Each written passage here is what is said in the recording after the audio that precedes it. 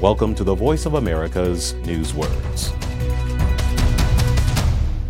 The Mexican government has agreed to work with the United States to enforce laws against illegal border crossings.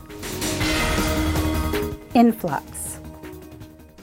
More than 450 immigrants have been arrested in southern Mexico in less than a day.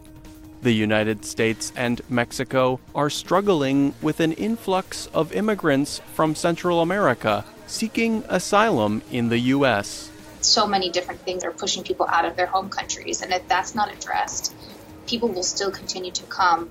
In this example, an influx is the entrance of a large number of people into a country at the same time. An influx is also the process of something flowing in, like water into a lake or sea.